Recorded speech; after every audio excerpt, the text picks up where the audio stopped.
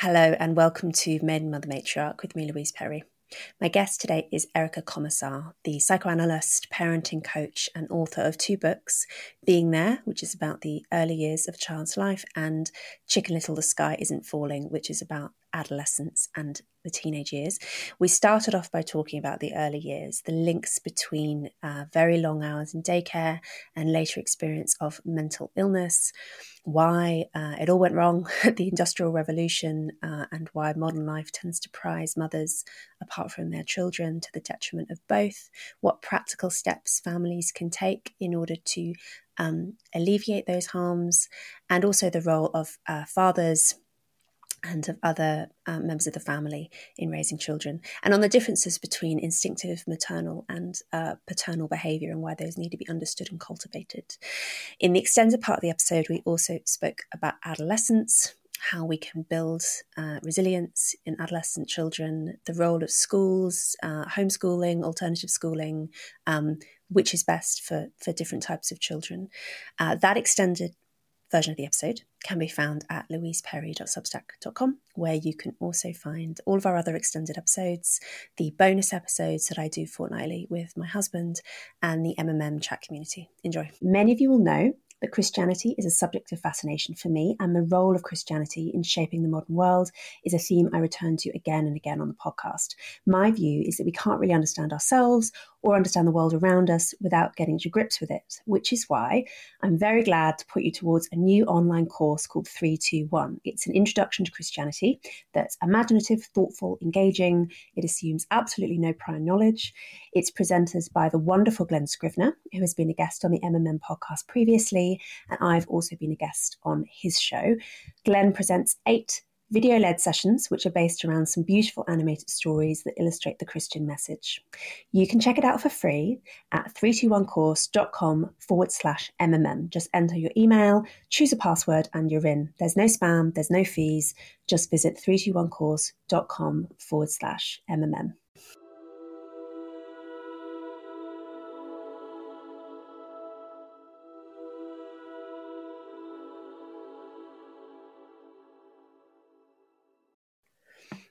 Erica, you probably won't remember, but the first time that we met very briefly was when you did a book launch of your most recent book at the House of Parliament in London, and I brought my baby. Yes, I do remember. I was the one with the baby, and I thought I wouldn't normally, I felt a bit embarrassed about him being quite disruptive, but I thought if there's any book launch I can bring a baby to, you bet it's this book launch. So that was your second book, which is second book, is that right? Yeah. On adolescence. Your first book was on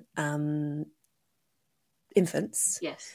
And your argument, am I right, is that there are really 2 very important developmental windows that we need to be thinking about as parents, and also thinking about in terms of policy, because at the moment, children in both of those windows are not getting the attention that they need. Yes, that's correct. So these 2 developmental windows are critical because they're the periods of development when children's brains are the most susceptible to the environment. And they're also most susceptible to change. So, the first period of development, 0 to 3, is a period of neurogenesis, which is cell growth. And by 3 years old, 85% of a child's social, emotional, or right brain is developed. And our right brain is responsible for so many important things, right? It's responsible for our ability throughout life to be able to regulate our emotions. So what we're seeing today is this sort of uptick in children and adolescents and adults who can't regulate their emotions. That's what depression and anxiety is about. It's the inability to regulate emotion. So nobody really wants to ask, where does that come from?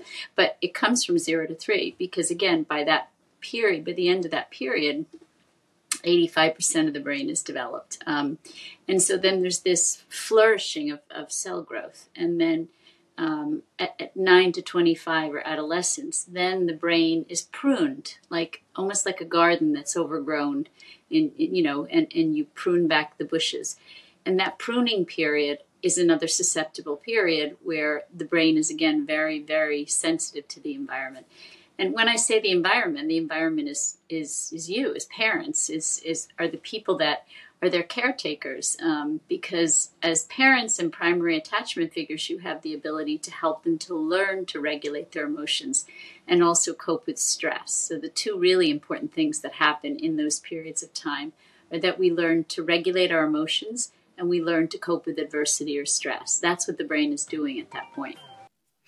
Should we start by talking about the 0 to 3 age range? Because there is, I don't know if you've followed this much in the UK, but the place that we're at in terms of the childcare debate right now, as in sort of mainstream opinion in Westminster, is that it doesn't really matter, essentially, who looks after a child between ages 0 to 3, and that the priority ought to be maximising the ability of mothers in particular to get back into the workforce, maximising tax revenue, making childcare in the form of daycare specifically more available and cheaper to parents. And there is a sadly small contingent, all of whom have read your work and are enormous fans of you, who are kind of waving the flag for saying, no, hang on, what about all the research that we have on child development in this age range? Could you explain why that's poor policy? Why trying to funnel more very young children into full-time daycare is poor policy, not just in the short term, but also long term? Well, economists like to talk about human capital.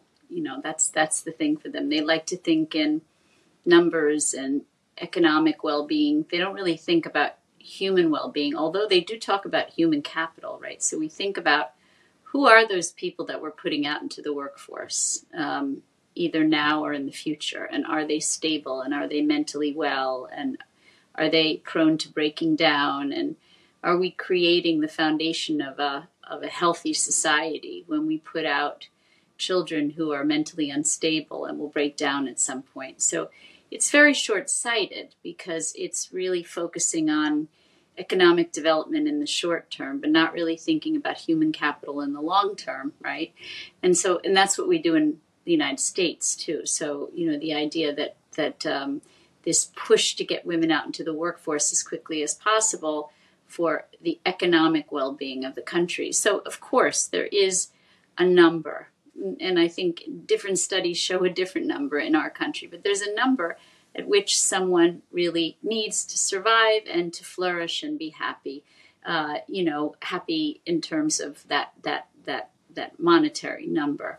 If you have an impoverished mother, you can't have a healthy child, which is why, government has to step up and say, we will provide for those mothers. We don't in our country, and that's why I go to the UK, because your sensitivities and sensibilities are closer to my own.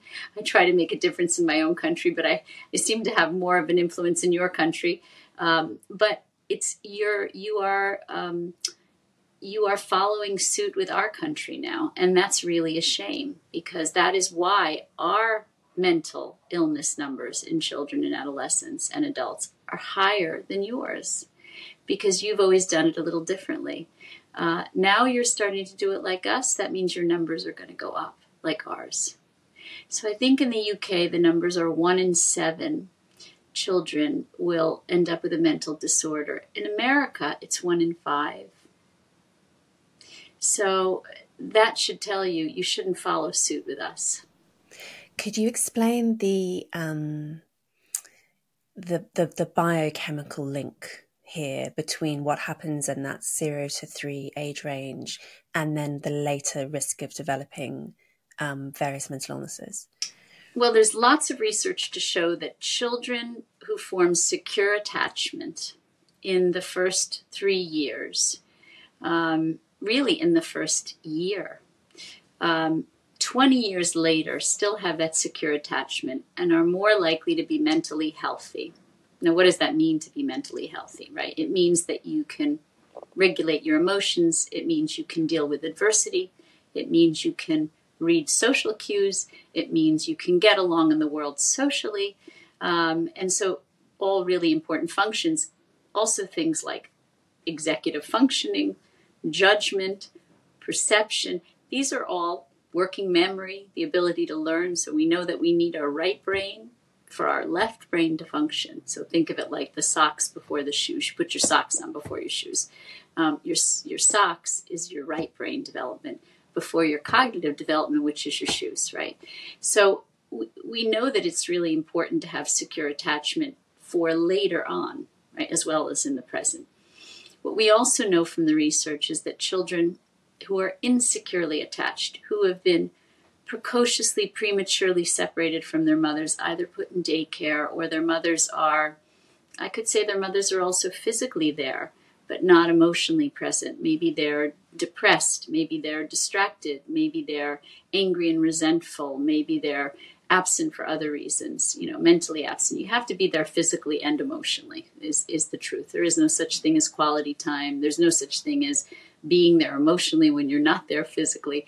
I always say to parents, look, you can be there, you can be there physically and not be there emotionally, but you can't be there emotionally if you're not there physically. It's just a fact, But insecure attachment has been correlated with mental illness later on in these attachment studies. So a child who's insecurely attached at 12 months is going to be insecurely attached. 80% of them are like insecurely attached 20 years later. And so these are really longitudinal research studies we have, and many of them, to show that insecurely attached children are insecurely attached 20 years later, and it's correlated to things like depression, anxiety, ADHD, and borderline personality disorder. So, and different attachment disorders. So what is an attachment disorder? Essentially, an attachment disorder is a coping mechanism. It's a strategy that a child chooses unconsciously. They don't choose it consciously, but they unconsciously choose to cope with the loss of their mother, what we call anaclitic depression. So when your mother isn't there and you're so vulnerable, then you dig deep inside your psyche to find some way to cope. The children who do best are the children with the strategy. So avoidant attachment disorder and ambivalent attachment disorder. Avoidant meaning if a mother isn't present, drops her baby at daycare. When she goes to pick that baby up, the baby goes, I don't know you. I don't want to know you. You weren't there for me, and so I'm not going to, tune into you. I'm going to have to take care of myself. And that kind of strategy leads to depression, leads to disconnection, leads to the inability to form relationships later on. Erica, have you seen these TikTok videos? You just reminded me with this picking up the child from daycare thing. There's this minor trend of TikTok videos where parents joke about going to pick their child up from nursery, from daycare, and the daycare workers will be like, "Oh, she was a dream all day.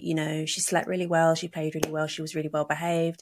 And then as soon as they get in the car, the child has a meltdown, won't behave for the parent, is acting up, is upset, is not like emotionally engaged with them.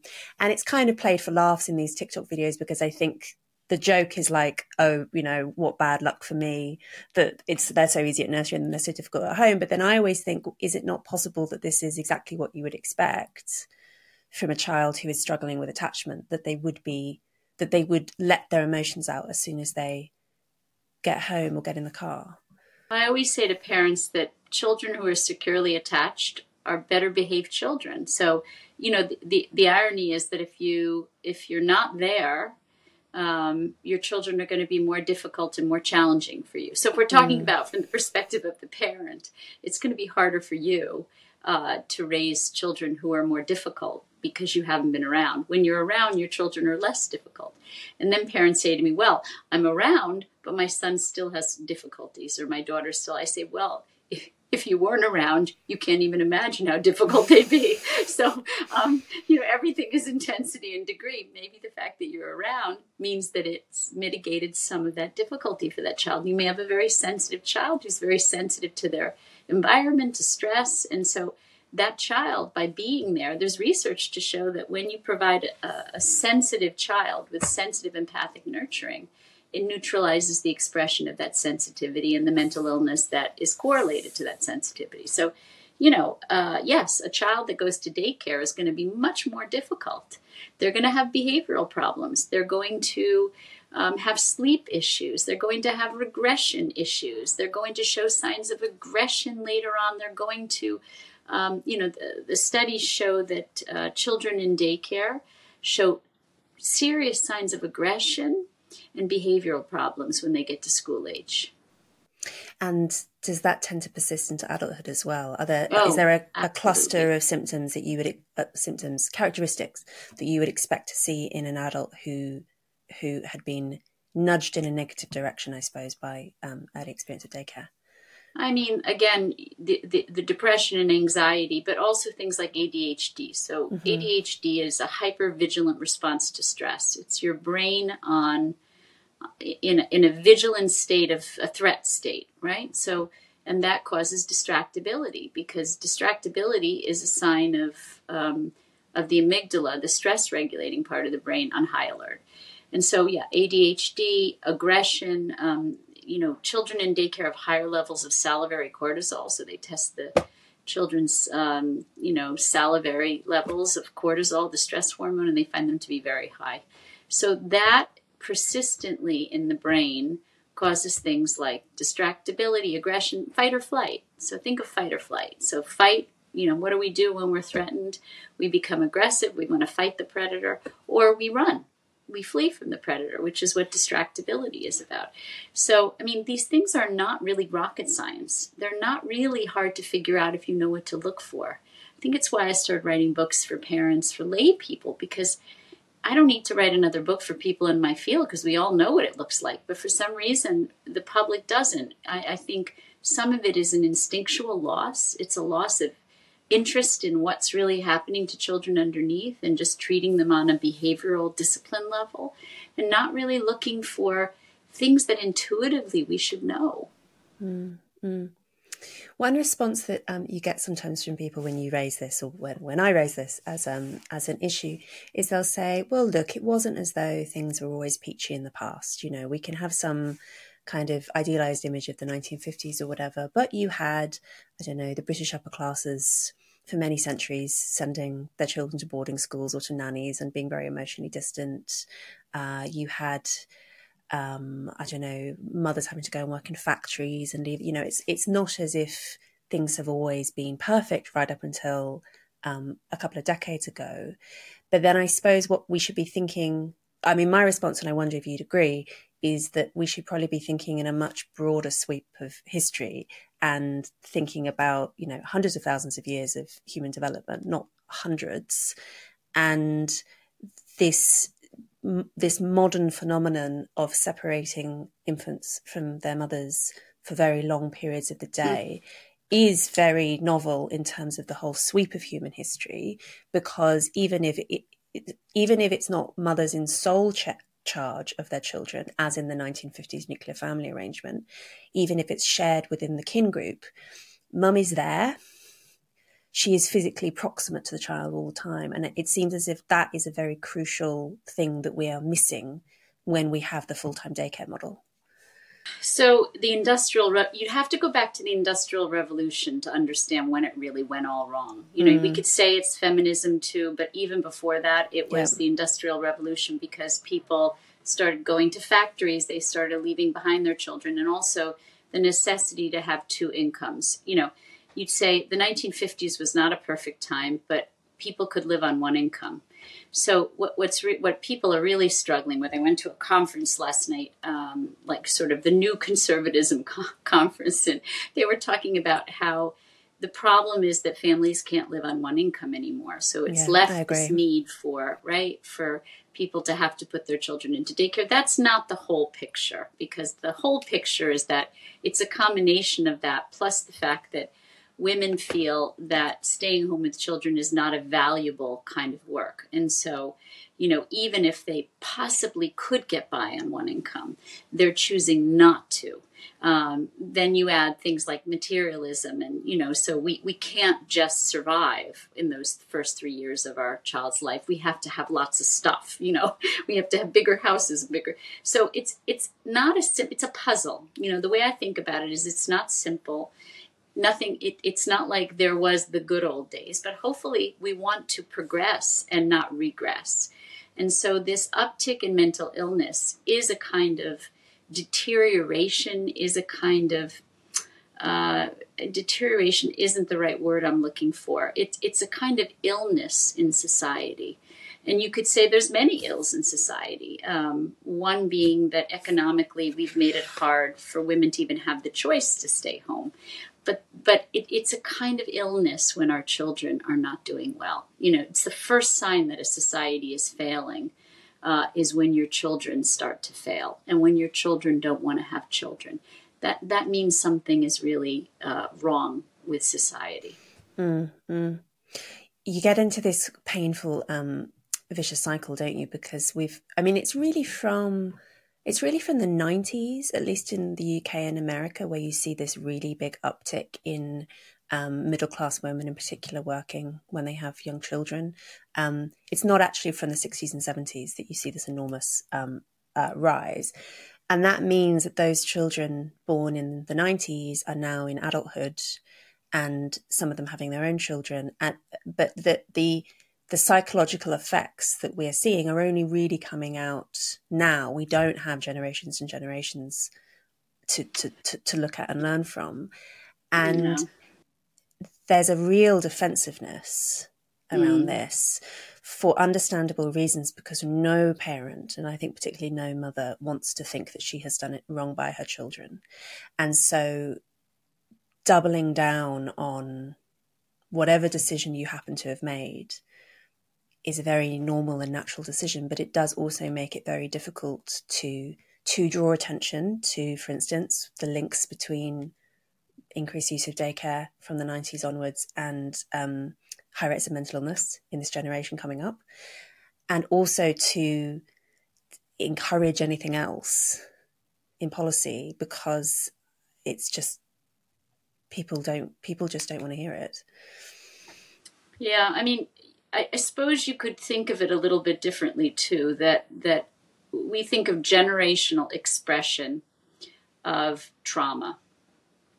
So, for instance, with the Holocaust, we see many generations after trauma like the Holocaust, many generations of traumatized children who grow into adulthood and raise traumatized children. So, and you could say trauma lives in our cells. It's passed down from generation to generation.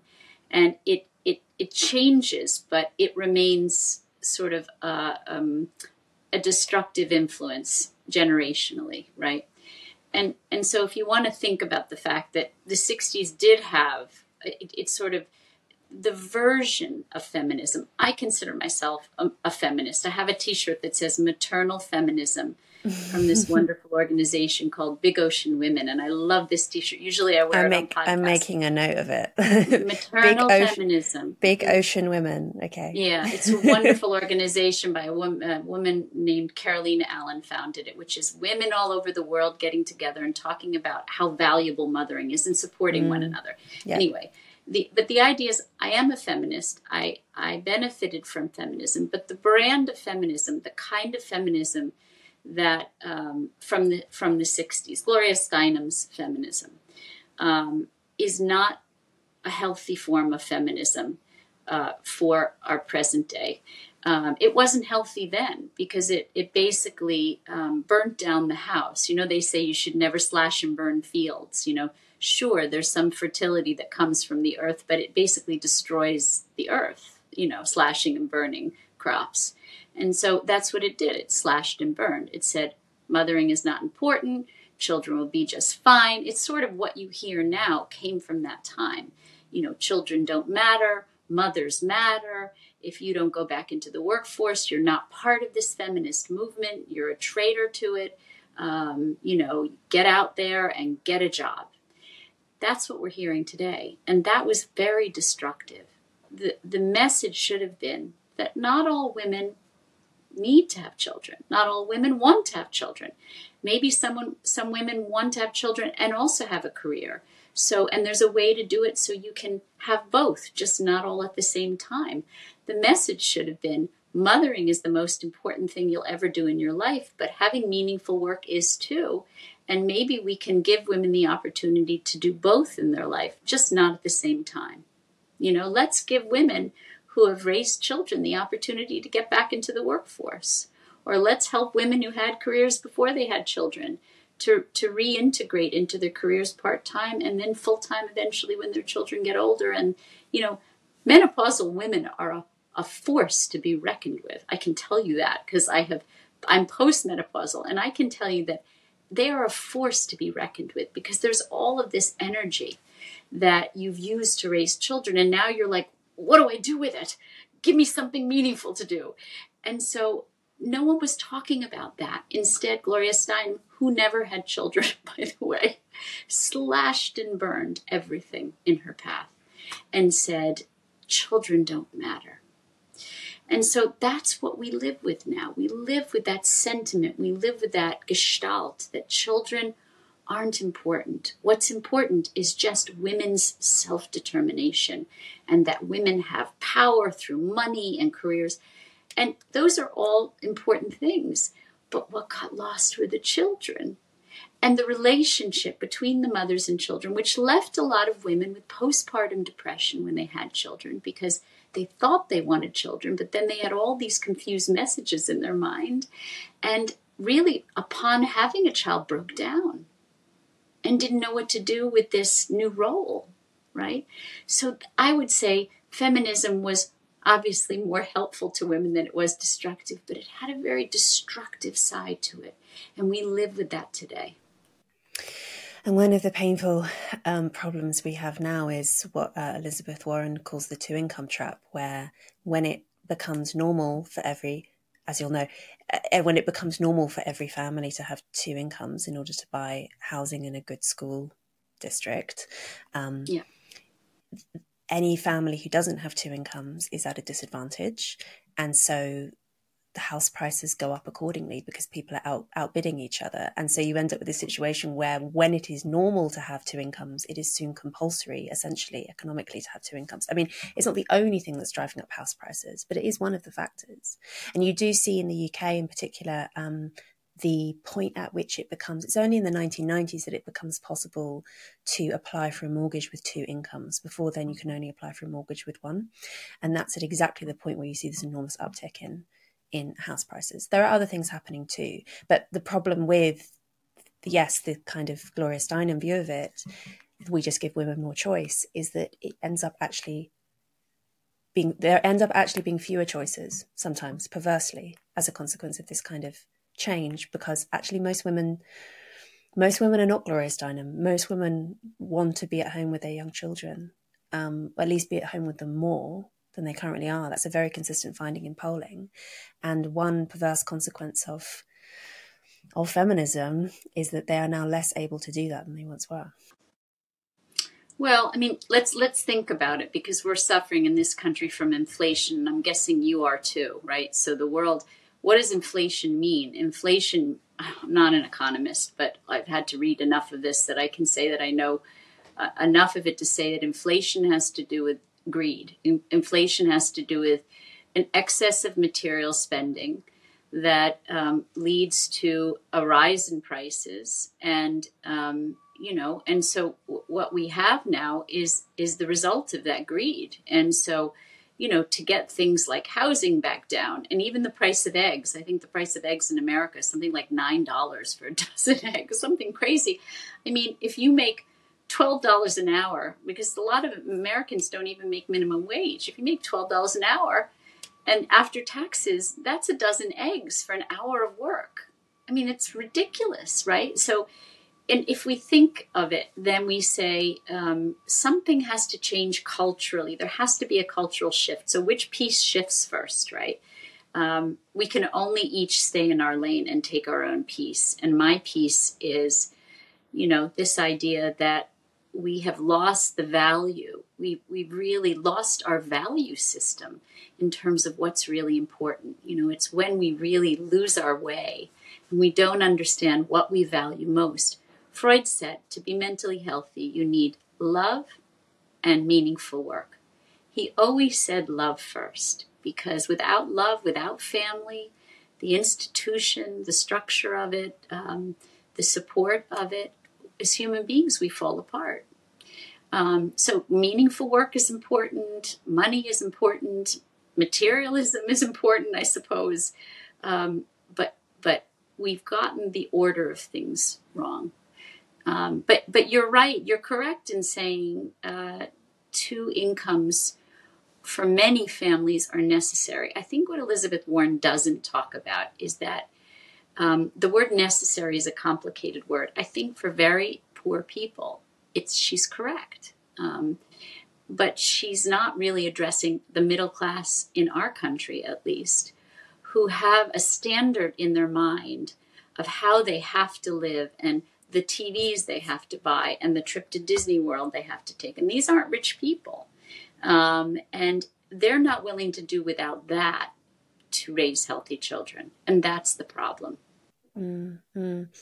Because it means a loss of status in the here and now for the sake of who knows what in the future. Although I do think that a lot of mothers, I include myself in this, have a very painful relationship with, being present in those early years, because you feel this, the number of mothers I've heard say that when you go out without your baby, particularly when they're little, it feels like going out without a limb, that it feels like a physical pain of separation. And I think that you have to, there's such a common phenomenon of, I don't know if you've come across this, of women who work very full-time jobs and have nannies, so have, very expensive, high-quality childcare, having a really ambivalent relationship with the nanny. I used to be a nanny, so I can partly talk about it from the other side of this, and often having quite, I never experienced this, but I know nannies who did experience this, receiving quite a lot of hostility from mothers and a very kind of competitive energy sometimes from mothers, because I suspect what's going on is that the mothers do actually feel not just guilt, but distress at being so physically separated from their children. And it's not too difficult. It's not good, but it's understandable that they would displace that onto the nanny, who seems to be sort of filling their place. So, I don't think it's just harm that's been done to children is what I'm saying. I think harm is done to mothers as well, because I think mothers have to endure a lot of misery, actually. You'll appreciate this story. I started a nanny agency with 2 other therapists and a recruiter. And we decided that we were going to start an agency for sensitive, empathic, nurturing nannies, because we knew that mothers were going to go out to work, and some had to and some wanted to. But we wanted to put out nannies who were trained in sensitive, empathic nurturing, in the neuroscience research and child development and how to talk to children, how to help them to separate from the, and we thought this was a great idea. We designed this whole training, and we found we didn't pick every nanny, probably 1 in 3 nannies we trained. And we put out these wonderfully sensitive nannies. And we couldn't find women who really could appreciate the nannies. So after 4 years, we closed the business. And we loved the nannies, but we couldn't find mothers the mothers were mistreating the nannies. And we just couldn't take it anymore. Like we found ourselves more aligned with the nannies than the mothers. And so that's a problem as a business if you can't align with the mothers too. And the problem is, and as I see it as a therapist and in a city like New York, is that women are conflicted. They go to work because they want to, but then they feel guilty and they feel a pull, and society tells them, silence that guilt. That guilt is not healthy. That guilt is not necessary. Don't worry about your children. Again, Gloria Steinem. I always hear Gloria Steinem's voice in my head when I hear that. The problem is that guilt is a very useful feeling. It's a signal feeling. It means that you're in conflict. And so when you're in conflict, you do all kinds of destructive things. And in this case, women do what I call the revolving door of nannies. Because as soon as a nanny gets very attached to a child, as soon as a nanny says, I love you, honey, the mother gets rigid and goes, wait a second. If I'm not going to be there with my child and have my child attached to me, then I don't want anybody else to have my child. And those are the less healthy mothers. The healthier mothers see the nanny loving the baby, see the nanny as not a threat, see the nanny as an alternative attachment figure, like a grandmother, like a hired grandmother, and say, this is wonderful, this is what we want. So, but the less healthy, more conflicted mothers will fire nannies as soon as the babies start to depend on those nannies. So those babies are really screwed, because those babies keep experiencing not only loss of mother, but now loss of every attachment figure that comes into their life. And I've seen families where they've gone through 5 and 6 nannies before that child is 5 years old. So that child never can form those healthy attachments. You've reminded me of a former nanny I used to know, I met when I was doing other work with the family, who said in a previous job she'd had a difficult nanny employer who had banned her from wearing perfume because the mum said she didn't like coming home to find her children smelling like the nanny. That's right. Yeah, sounds familiar, right? And you can. It's like an affair. It's like your child. It's like an affair. Yeah. It really does. That's what it reminded me of. She told me at the time. And now as a mother, I do kind of get where the mum is coming from. I think that's a horrible way to behave as an employer. But that feeling of, it is almost like romantic jealousy, feeling that you are being displaced in your child's affections. And I think that, and as you say, the message is, this is, the mum guilt needs to be suppressed, or indeed that the mum guilt is just a kind of artifact of an old-fashioned culture that we need to be rid of, not a biological message that your mind is sending to you, because there is a kind of misalignment between what you're doing and what you want to be doing. So the original title of my book, Being There, was The Lost Instinct. And that was the title. I really wanted that title, but the publisher said, that's too scientific. And I said, what's scientific about the word instinct? But that is what is happening. And it is generationally kind of contributed to. And so, the reason that the 90s there was an uptick is because generationally, that is, let's say a generation is 20 years. That's 2 generations from the feminist movement, the old feminist movement. I still think there's room for a new feminist movement, and I think that's what you write about. But the idea that 2 generations from women basically dropping their children, just dropping them, it has an impact, and the impact isn't often seen right away. Sometimes it's not seen for a generation. And so now we see multiple generations, 3 generations, almost going on 4 generations, where we're seeing, children break down. That's what we're seeing. Yeah. What is your, I want to talk about fathers in a moment, because you're so interested in fathers as well. But before we do, there will be parents listening to this who think, my goodness, I feel dreadful. Like I am stuck. I'm thinking particularly, places with sky high house prices, where you really, like, subsisting without 2 incomes is very hard. Parents thinking, it is basically a choice between me dropping out, or mothers thinking it's a choice really between me dropping out of the workforce and us having to move to the other side of the country, or me remaining in work and using paid childcare of some kind. How would you sort of rank the different options in terms of the ideal of having mum at home supported by, a loving social network with grandparents nearby and so on, that's probably the best, down to 60 hours a week in daycare. If people are having to make practical decisions somewhere in the middle, what would you say they should be trying to prioritize? Well, that's if the world were binary. If the world were binary, I suppose if we see it that way, you're either supporting your children financially or you're supporting them emotionally. And that's just not a good choice. You know, like we say with what's happening in the world right now in the Middle East, there just aren't any good choices. But there are some better choices that are in between, which we need to talk about, I think, as a society, which is that women in other parts of the world work.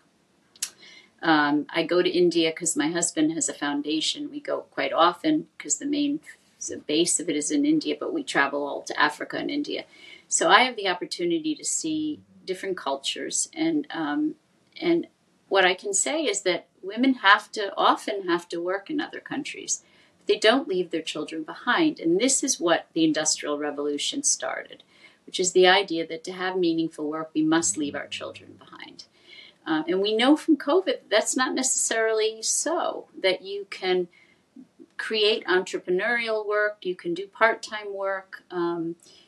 There are ways when you're raising young children to be creative. And I think women have a great capacity to be nonlinear and to be entrepreneurial if given the chance, if given the support. The idea of creating a kind of work that you can do part-time from home. When I go to India, women have stores. It's sort of like you had said to me, you came to my book launch carrying your baby. I think the Prime Minister of New Zealand brought her baby to Parliament. I mean, we have to get used to children being part of society, not left behind when it comes to work. Sure, there are certain kinds of work you can't bring your baby with. You can't, if you're a surgeon, you're not going to bring your baby into the surgery gallery, right? But a lot of work we can. And a lot of work we can do from home, or we can, and if a baby cries in the background, we don't judge it. We don't create such a rigid binary society around work. We say, look, a woman is a mother and is also working.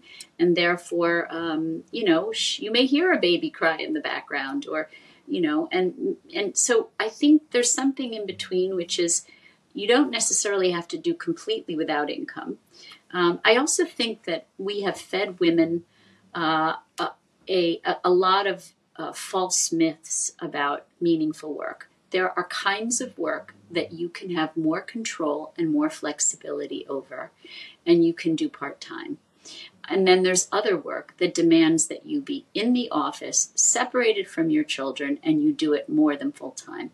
And I would say we need to really educate women who are already in the workforce, but also young women, that there are many different kinds of work, some of which we used to call women's work, which got denigrated and put in a pile of, who would want to do that? But meanwhile, it's wonderful work. It's helping work. It's work that you can do nursing, teaching, speech therapy, being a psychotherapist, any service profession at all, making cakes for parties, doing invitations. I mean, any service-oriented profession which you can have control over is far better for women than working in a corporate environment, because a corporate environment does not give women the control and flexibility they need to prioritize their children. So I'm not sure that binary kind of working or not working has to really be a thing. I mean, again, you go to India and you see in the little stores, you see children around their mother's feet while their mothers are selling rice, you go out into the fields in Africa and you see mothers and babies in the fields together, mothers digging up their yams and babies there playing with their mothers. I don't think it has to be so binary as we've made it. I wrote my first book while my son was sleeping, basically. But I mean, I wouldn't recommend it, to be honest, because it meant that I had zero downtime. I was going to say, you didn't get to sleep then. Yeah. No, exactly. Right. So I think, in an ideal world, I suppose we would have other parental figures who are permanently in a child's life, like aunts, older siblings, grandparents, maternal grandmothers in particular, right, are often very important in children's development and always have been historically. If you do have to use some paid childcare, what would you say is the least harmful way of doing that in terms of how many hours per week, what kind of childcare, we are agreed that the full-time daycare model is a bad one. Are there kinds of paid childcare which you'd say are preferable from the child's perspective? So what's interesting is, yes, there are. Kinship bonds are best, meaning grandparents, aunts, uncles, spouses, it's the best because they have a more similar investment in a child emotionally as the mother, But the reality is that this deterioration of family bonds is generationally passed down. And at this point, grandmothers don't want to care for their grandchildren, or they can't. So let's say maybe they have to work too, but a lot of them aren't interested. It's really interesting. So grandmothers would have relished the idea of caring for their grandchildren, but today there's many grandmothers who say, I don't want to do that. I don't want that kind of dependency on me. I mean, so we've really deteriorated our essential bonds to one another. And so, yes, I think there's still a lot of healthy grandparents out there and aunts and uncles who, particularly if governments support mothers with some monies, that money could be given to grandparents. I advocate for that in the UK and in America, family stipends where you can give it to a kinship bond, where you could give it to an aunt or a grandmother or a babysitter, one single babysitter. Or if you're really poor, you share a babysitter with another family. That would still reduce the ratio of adult to child, and it would give more consistency. And you'd be able to have a more personal relationship with that babysitter, that nanny, right? So that would be better. So in order of appearance, I suppose the mother is best. Next would be a spouse or kinship bonds, extended family. Then would be a single surrogate caregiver like a nanny. And then sharing a caregiver if you can't afford it, but definitely no daycare. Even part-time. Yeah. No. Yeah. Let's talk about spouses and fathers, because one of the things that I've learnt from reading you is how differently maternal and paternal instincts manifest themselves. And it's quite funny to read. And I like read bits out to my husband as well, because you, as a parent, you read it and you see yourself and you're like, oh, wow, yeah, you're right. I do that. And I, like, for instance, I find as a mother that all the caring, soothing is so instinctive, so easy. Whereas playing, I'm not really that good at playing. I kind of have to think about playing. Whereas my husband just comes up with the most inventive games so readily. And I have learned from reading your work and others that that's not a coincidence, that there are instinctive differences between us. The episode is not over. There is another maybe 30 minutes of content, but it is behind a paywall. If you would like access to that content, if you would like to show support for the show, paid subscriptions are what keep it on the road. Allow me to pay my producers, put food on the table, all that important stuff. The extended version of the podcast is available at my Substack, louiseperry.substack.com. That's where you can also find, as I say every week, bonus episodes, extended episodes, the MMM chat community, all of this. Please sign up for a paid subscription. It makes such an enormous difference to my ability to keep producing the podcast and grow it even bigger, produce more episodes, all that good stuff.